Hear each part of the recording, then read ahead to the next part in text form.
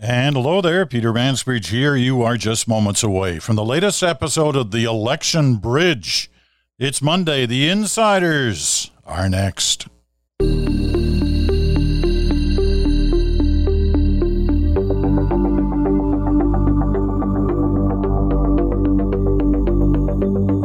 welcome to another week. It's week 3 of the election campaign. Things tend to happen in week 3s. We'll tell you about that during the Insiders. But first of all, let me give you a snapshot of the week ahead, because I've fully recovered from my Arctic swing, which was fantastic. And I really, really appreciate all the emails that I've had at the Mansbridge Podcast at gmail.com, the Mansbridge Podcast at gmail.com. Keep those cards and letters coming, because it really seemed to have struck a chord with many of you as well, in terms of understanding our North and the Arctic and the various issues that go with it. But now we're back full on to the election campaign from here on in right to the end. And this is a big week. Let me give you a sense of what you've got in store. The Insiders coming up shortly with Supriya Dwivedi, who is a Liberal, Tim Powers, a Conservative, Kathleen Monk from the NDP. We're going to take kind of the insider approach to the campaign to try and understand what's happening in the various war rooms and the strategy rooms that help support a leader at a time like this, because there are interesting things going on and big decisions having to be made almost on a daily basis, certainly on a weekly basis. So that's today. Tomorrow is the Reporters with Rob Russo and Althea Raj. And we got some, we had some questions from you after the last Reporters, and we're going to try to deal with those, some good ones, and a couple of other issues, because there's some important things happening on the campaign at the back of the plane, at the back of the bus, in some of the debates that are going on by journalists about the way they are covering this story. So that's what the Reporters on Tuesdays is all about. Wednesday, of course, is Smoke, Mirrors, and the Truth with Bruce Anderson. He'll be back in Ottawa this week after a little holiday on the East Coast. But he still managed to do our broadcast through the last couple of weeks. This Thursday, because there's a debate going on, which we'll tell you about a little later in the Insiders, but because of that, we're going to have kind of the mailbag edition, your voice, what you have to say about what's going on. There'll be a little bit from the Arctic, but mostly it'll be on the campaign. So if you have thoughts about the campaign, send them in to the Mansbridge Podcast at gmail.com.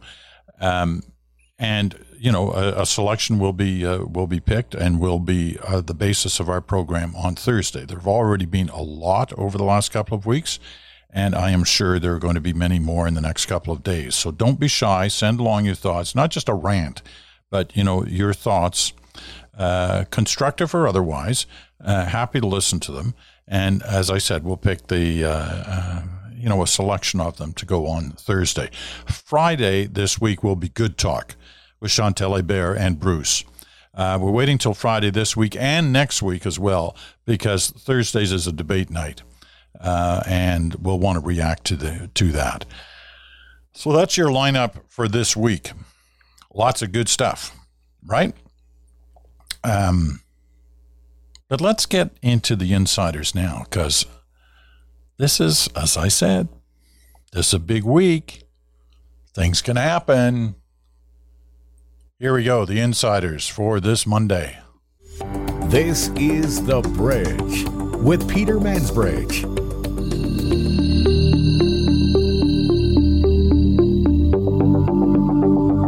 All right, let's get right at it. Supriya is in Toronto. Kathleen and Tim are in Ottawa. 2 weeks ago when this whole thing started, nobody was really asking the question, what would Erin O'Toole be like as Prime Minister? Now, 2 weeks in, they're kind of asking that question. A lot of people are asking that question. What would he be like as Prime Minister? And what I want to get at, aside from the obvious, which would indicate they've had a good 2 weeks, aside from that, what impact does it have on the way different parties think and operate 2 weeks into the campaign? And Tim, I know you're sitting there all excited given the Good work of O'Toole so far. What impact does it actually have on your party?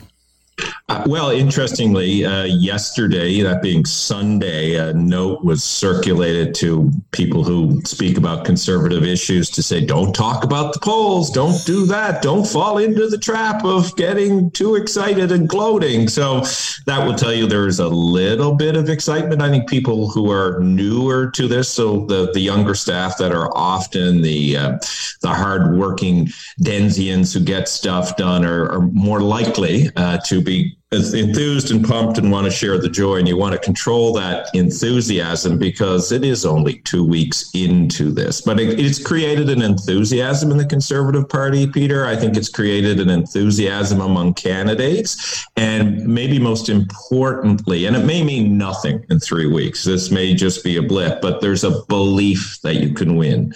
And in any organization, political or otherwise, the moment that you believe that you can win is the moment that you perhaps double down to try to win, regardless of the other factors that are there. And I don't believe, and if people tell you they believe that they could win 2 or 3 weeks ago, I think they were not telling you the truth, Peter. But now that conservatives believe they can win, that has empowered them for the next 3 weeks. All right, Supriya, what's it done to the narrative inside the Liberal Party? Because I've heard different things over the last couple of days about the impact this could have. What's your sense?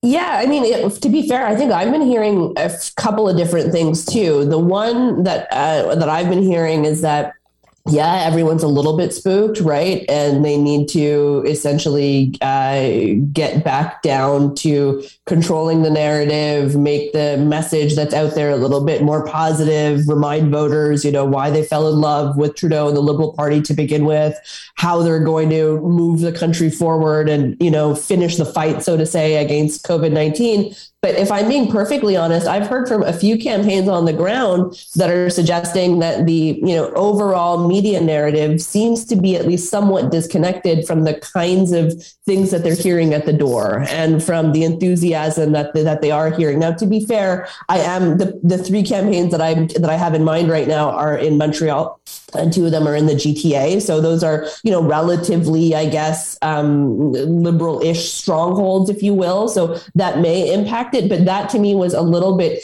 interesting because often, the folks that are doing the opining in media and the folks that are, creating or help build the narrative aren't actually the ones that are doing the door knocking, right? They're not actually the ones that are going out and talking to voters. So that's also something that I would keep in mind. One of the things I heard is that if it's a close race, one of the things the Liberals actually want to have happen is for people to think about, well, what would it be like if they were government? What would it be like if he was prime minister, given things he said in the past? I know they conflict with things he's saying in the present, but nevertheless, bringing all that up, that it's a good thing to have it this close. Yeah. And I mean, I think, I would just say this, and this might sound a little cliche, but I think for democracy, it's good to have it a little bit close too, right? You want folks to actually think about their choices. You want folks to have, in front of them, okay, these are my options. These are my options for who will be prime minister and who will form government. And that's why I think it's a little bit silly that, a few weeks ago when we were talking about healthcare, everyone was like, wow, we can't talk about healthcare. And it's like, well, why the F not? Why can't we talk about healthcare? We're in the middle of a friggin' pandemic. We have climate change, knocking down our door. And if we're not going to talk about healthcare in the middle of a pandemic, when we know that we're going to end up in a climate change ravaged hellscape with an increase of mosquito-borne diseases, antimicrobial resistance, and et cetera, then when the heck are we going to talk about healthcare? Ask Kim Campbell. Yeah. Okay, Kathleen, I know you're sitting there smiling because while the 2 top parties supposedly in these numbers are battling it out day by day, the NDP keeps kind of like creeping up a little bit every day. And, the leader, Jagmeet Singh, seems to be having, once again, a really good campaign. So what does this mean to your party that the Conservatives are doing much better than thought of a couple of weeks ago? Yeah, let me just back up if you'll let me for a second, Peter, and riff off something that Tim said. You know, to get into the psyche of the war room, when a party is experiencing a lift in the polls and a lift in their media narrative, that does something really specific to the staffers in there. And Tim touched on it. You know, some people squealing with glee, other people maybe having clammy hands and worrying. But this is really when the war horses or the older guiding forces of the campaign are really important to kind of throw that almost wet blanket on them, if you will. I mean, I can remember a story back from 2011 when I was in the war room where we started to, it was not week one, that's for sure. It was probably late in week two, if at all, but definitely by week three, the week that we're entering into now, where we started to get really great press, where we were on the cover of La Presse. We started to be on even Le Droit, and we even got a cover in the rest of Canada. I think it was either the Toronto Star or the Globe, and the poll numbers started to lift for Jack Layton, and they started to lift and lift and lift. And I remember the mantra in our war room, and this was more so in week 4 and into week 5, was keep your head down. No tweeting, because we didn't tweet as much as people tweet. In 2011, it wasn't as big. And don't believe the polls. That's just, we had a mantra, that's just another rogue poll. Don't believe it. And that was really important, that discipline within the war room to ensure that nobody went off message or got their head so big that they couldn't fit back into the war room to do the work that they were supposed to be doing. So it is really like whatever's happening in the Conservative war room is important. That discipline, that guiding hand, whoever those, the wise elders are speaking to those groups, but also conversely, what you see happening in the Liberal team. I mean, a good friend, I believe, of Cypria's, Rob Silver, was tweeting yesterday a very important reminder to the Liberal team, which was, hold on, folks, as bad as you think this might be now, it ain't as bad as 2011. There are worse campaigns out there highlighting the Ignatieff campaigns, trying to rally those troops. But back quickly to your question about Jagmeet, he is running a really good campaign. It is, as I've spoken about in the past, his second time running as a national leader, so he has that sure footing. I do think that the focus groups that we did, 6 months out that I was doing for private clients, tell the same tale today, that people like him. They liked him 6 months ago. They like him even more now that they're seeing more of him daily. Will that translate into votes? That's the question. Will that enthusiasm for the individual, Jagmeet Singh, the leader, translate into actually more votes on election day? I love your line about. Sorry, go ahead. Really quickly, with respect to what Rob had tweeted, and he is my old boss and mentor, and I thanks for the shout out, Kathleen. He was not referring to the 2011 campaign. Liberals do not speak of the 2011 campaign. He was talking Michael about who? Yeah, exactly. He was talking about 2015 and 2019. But I took your point. Yes. And 2004, 2006, the other way, compared with 2015, they had issues. I love your little story about the rogue polls, though, Kathleen, because right now you'd have to be saying, well, I know there've been like 4 or 5 rogue polls in a row here. But that's what we said in 2011. And they're like, and I'm like, another rogue poll, head down, and you just have to do that. You have to be disciplined. I know it's hard, though. I still think that for Jagmeet Singh, the test is going to be when there starts to be a little more push in terms of the media coverage on trying to understand how he's going to do certain things that he's saying. But let's see whether that comes. The media seems occupied enough with the other two parties at the moment. Momentum plays a big role in any campaign. Can have an impact on the way things direct. The Conservatives seem to be running a couple of days in a row, doing well. And then, the protest stuff on Friday night happened, and you can almost see it in the numbers that there is a blunting of some of that momentum. They're still doing well, but the rise seems to have stopped, at least for a couple of days, as a result of that. And the Conservatives quite appropriately getting out in front of that story and saying, okay, we had some of our people were in there. But this whole issue of momentum in a short campaign can have a real impact, Tim. Well, Peter, it's like your beloved Toronto Maple Leafs. You know, they play really well in the preseason. Marner scores a few goals. Matthews scores a few goals, and they have a big lead. And lo and behold, by the third period comes, they've lost the game where they don't make it far in the playoffs. Sorry, I had to give you a dig about that. But it's the same thing. Look, to use that hockey metaphor, and Kathleen will kill me, we're early in the second period. There's a lot of game left here. So if you're the Conservatives, there are probably a couple of people who thought about how you win this now, but you have a lot of hockey/politics to play. And I like your 2004-2006 comparison. Is it 2004, 2006? Harper took a lead. Harper looked like he was going to win, and the Liberals threw everything at him in the kitchen sink, and they won a minority to do that. Arguably, Stephen Harper hadn't gamed this out all the way. Erin O'Toole is not Stephen Harper in many senses. I don't know if he's the political tactician that Stephen Harper is, but he certainly is less controversial than Stephen Harper. So does he jumpstart right to 2006 where a palatable option is seen with the Conservatives?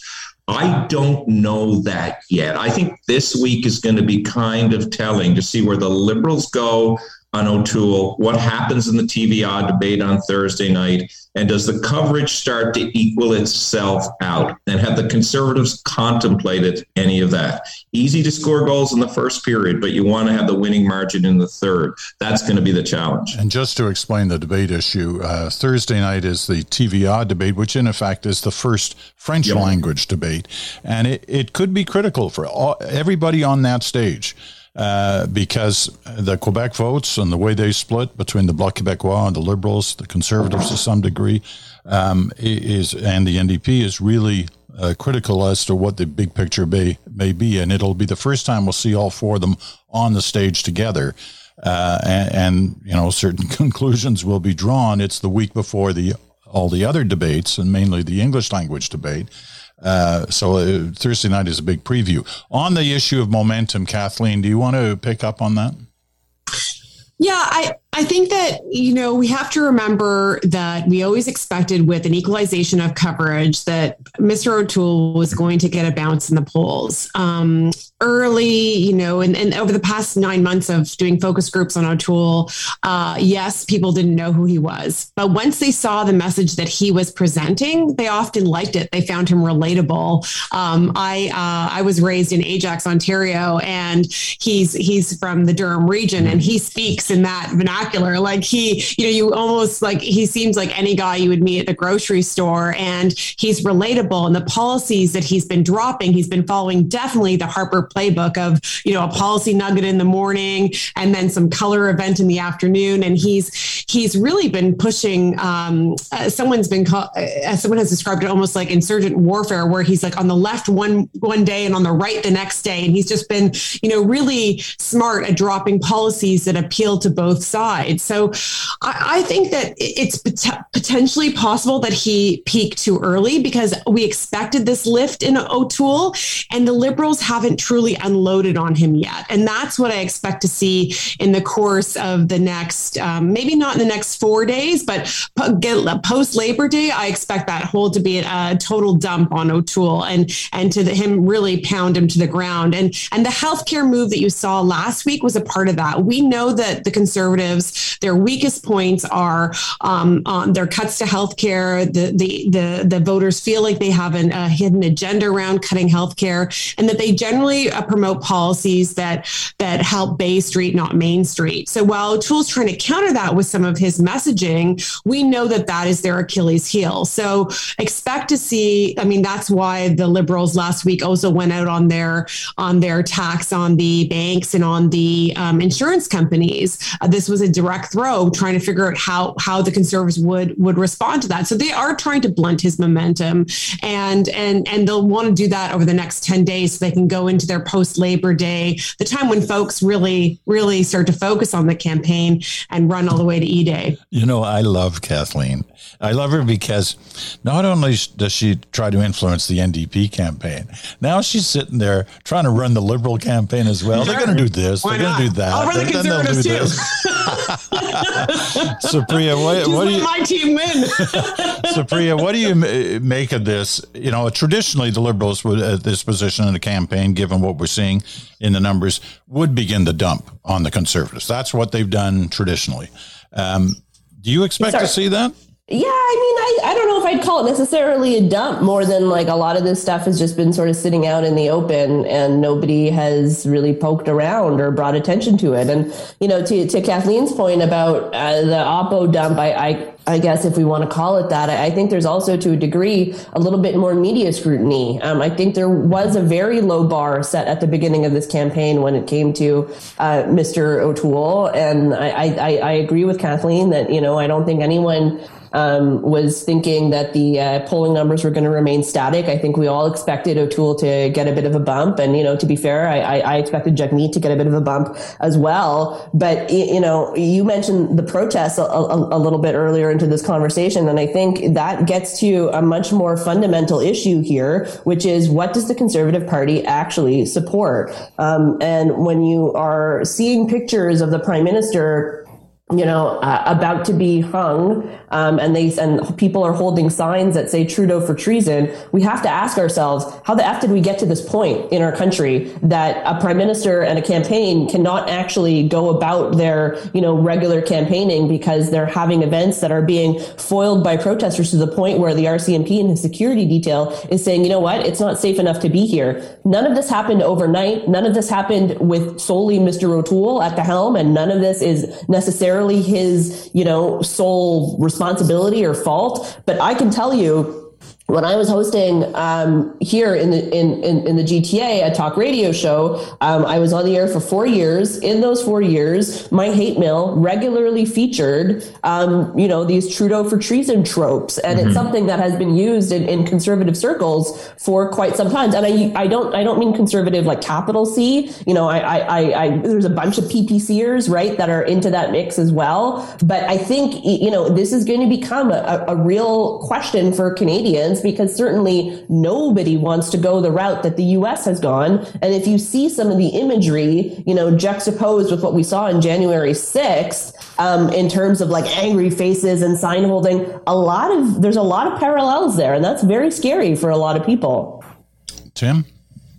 Well, first of all, I think Supriya is related to me. She's done two how the Fs. I just go all the way, Supriya. Just belt out that F word with power and authority. That's what we tend to do. On the more serious subject that Supriya's raised of the rage, you're referencing Cheryl Gallant, the Conservative MP up along here in the Ottawa Valley, who had that very stupid, wrong, awful image. I mean, surprisingly, that's not uncommon with Cheryl Gallant, but the problem Cheryl Gallant creates for Erin O'Toole when she does that is the same problem she's created for every other leader when she's done something that's too extreme. It raises those questions. It allows the hidden agenda, the racism, the not connected narrative of the Liberals and others to come out. And then you have Maxime Bernier on the other side. I don't know if you saw that horrific tweet of yesterday calling the Prime Minister a narcissist and a psychopath. I mean, there's just real problems with a lot of dialogue. It's not just on the right, though I've given you two examples on the right. The other real problem that is here, and all the leaders need to be careful with it, and as you pointed out, Peter, I was glad to see when the event in Bolton was canceled, Mr. Singh and Mr. O'Toole were quick to acknowledge Mr. Trudeau's right to speak and how this was inappropriate. But there's all manner of data out there about the impact COVID is having on people and has had on people. And that sense of dislocation, addictions challenge. We have a very vulnerable public that can be inflamed very easily. And all of these leaders need to be very responsible with that. I mean, some will argue, and I don't know if the argument's fair because I have not been at the rallies, that Mr. Trudeau is also using the rally while trying to quell the protesters to create a political sympathy for him, which is going to create a further inflammation. It's serious stuff out there, and we need to see a more collective, serious approach to its management. I've only got a couple of minutes left for this week, but I wanted to take a run at a different topic. I mean, we tend to look at, if we look at polls at all, we tend to look at the top line number with the sort of the party versus party. numbers, but there's a whole below the top line area that breaks things down by region, by gender, by age. What's happening in those below the top line numbers that you've seen so far that can have an impact over these next few weeks? Because there's some interesting movement that I'm looking at least in Nick Nanos's polling numbers, but they all do it. So below the top line, what's important? What do you look at? What do you and your war rooms and your back rooms, what do you look at? Supriya, why don't you start? Yeah, can I start? One thing that I've noticed that's been quite interesting is that younger men, particularly Gen Zer and older millennial men, seem to be quite attracted to the Conservative Party and to Erin O'Toole. And in the Ontario's last election, the Ford candidate, but now Premier Ford did very well with millennial men, and they did very well in terms of micro-targeting that demographic with their, buck a beer ads being like blasted all over PlayStation and Xbox One, so that when folks went in to log in, right there they saw their ads, and I think that's really interesting, and that's a group that I'll be very interested in seeing how they progress, because I think the conventional wisdom that we've heard thus far is that younger people don't necessarily vote Conservative, right? It's like they're either voting NDP or they're voting Liberal or maybe they're voting Green, whatever. But if the Conservatives manage to make inroads with that demographic, I think it'll make for A, interesting conversation, but B, it'll make campaigns going forward a lot more interesting if we know that group is seriously up for grabs. Kathleen?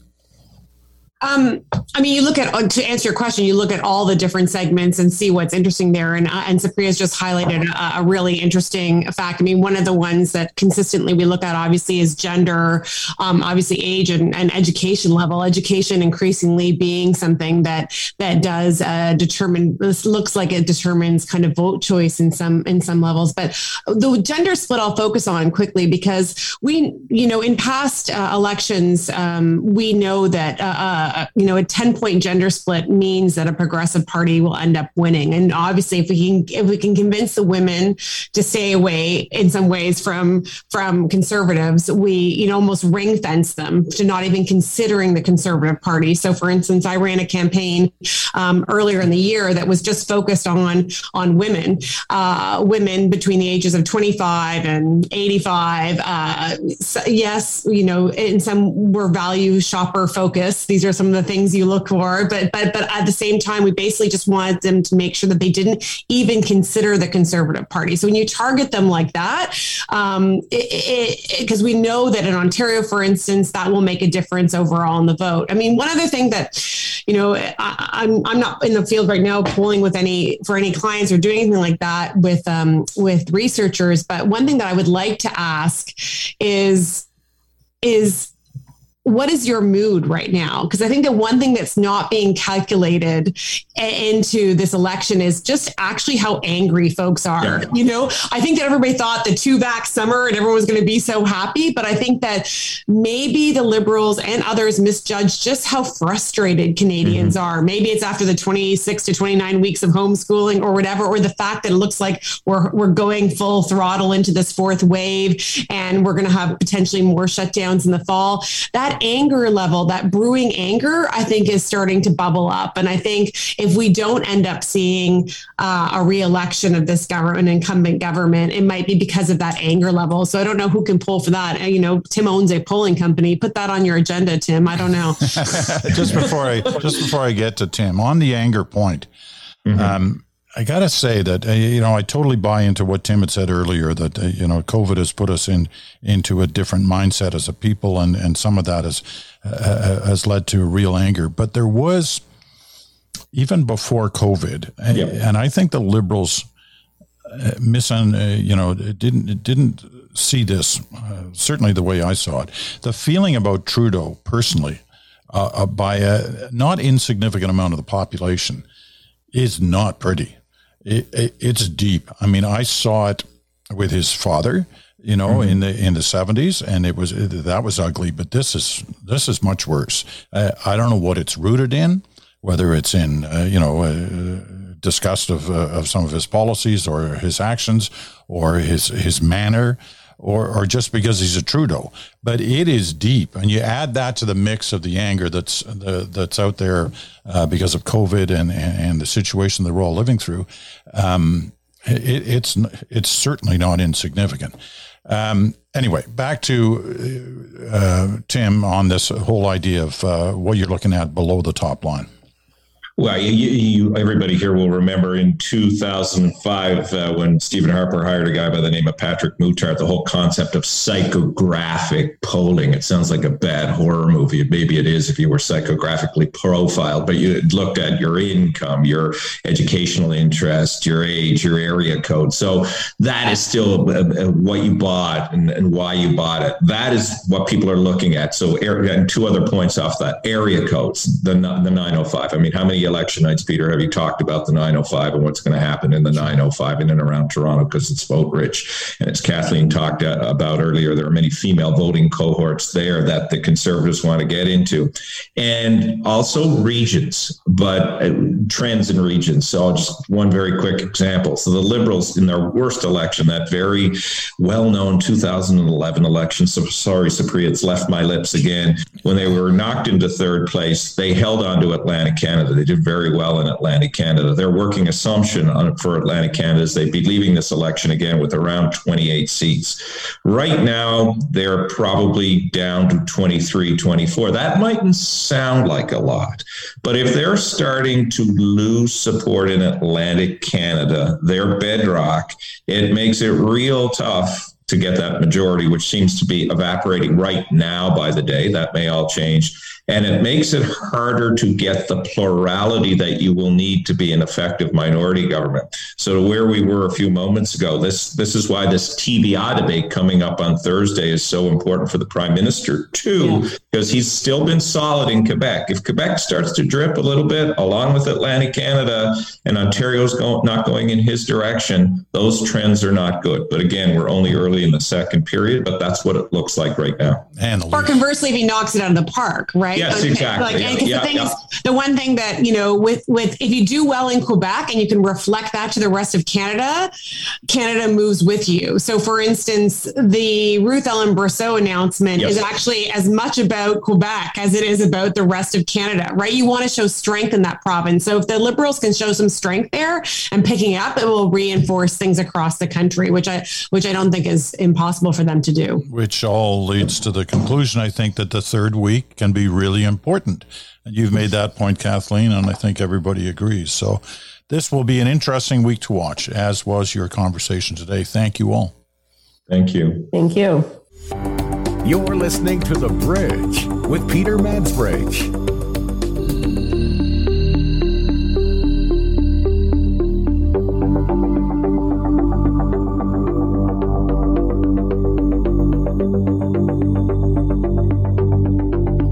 All right, loving the insiders. Mondays on The Bridge during the election campaign. They'll be on every Monday.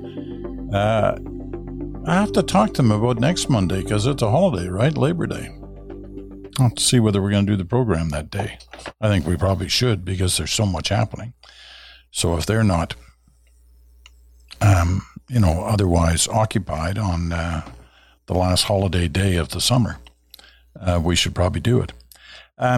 Want to close out today's The Bridge with what we in the business call a fun fact. You like to have these things to go to, sometimes to close a program, sometimes to open a program, sometimes just to fill time. Well, I wanted to do this to close the program, especially after the discussion about various areas that the different parties would be looking at and trying to improve their vote. Well, here's one that all Canadians would like to see happen to improve Parliament. And it's the number of women who are elected. In the last election in 2019, 98 women were elected. Remember the 330 seats. Now, 98 was the highest number ever and the highest percentage, 29%. A dissolution when Parliament ended, after all the different things that can happen during a parliamentary life, there were 100 women in the House because of two by-elections in October 2020. So that made it 29.5%. How's it break down? 55 Liberals, 22 Conservatives, 12 Bloc, 9 NDP, 1 Green, and 1 Independent. In the last election, BC and Quebec each elected 1/3 women, 33.3%.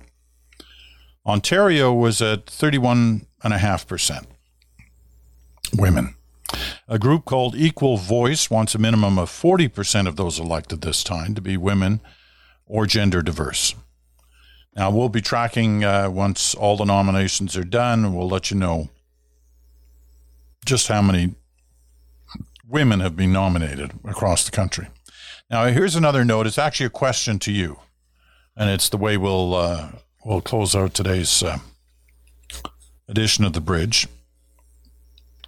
For all the political power that Ontario has in a federal election, and you've heard it countless times, especially if you don't live in Ontario, you're sick of hearing it about, if you do well in Ontario, you're probably going to do well in terms of the country because there's so many seats at stake in Ontario. So for all that power, all that clout that Ontario has, who was the last prime minister elected when that person ran for a seat in Ontario? Hands on the buzzers. Give you 5 seconds to carefully consider the answer. Who was the last prime minister elected from Ontario? I should have been the host, right? I should have been the host for Jeopardy. Absolutely. But you know what? I never even got a phone call. I know you find that hard to believe, but I didn't. Anyway, the answer is those of you who said Lester Pearson, you're right. What year was he last elected? And what was the riding? That's a tougher question. Well, it's not a tougher. Half of it's easy. There was an election in 1965, and he won his seat. And his seat was in Algoma East. It's interesting because we've gone all that time, more than half a century since, without a prime minister from Ontario. It's kind of like the Leafs never winning the Stanley Cup for more than half a century.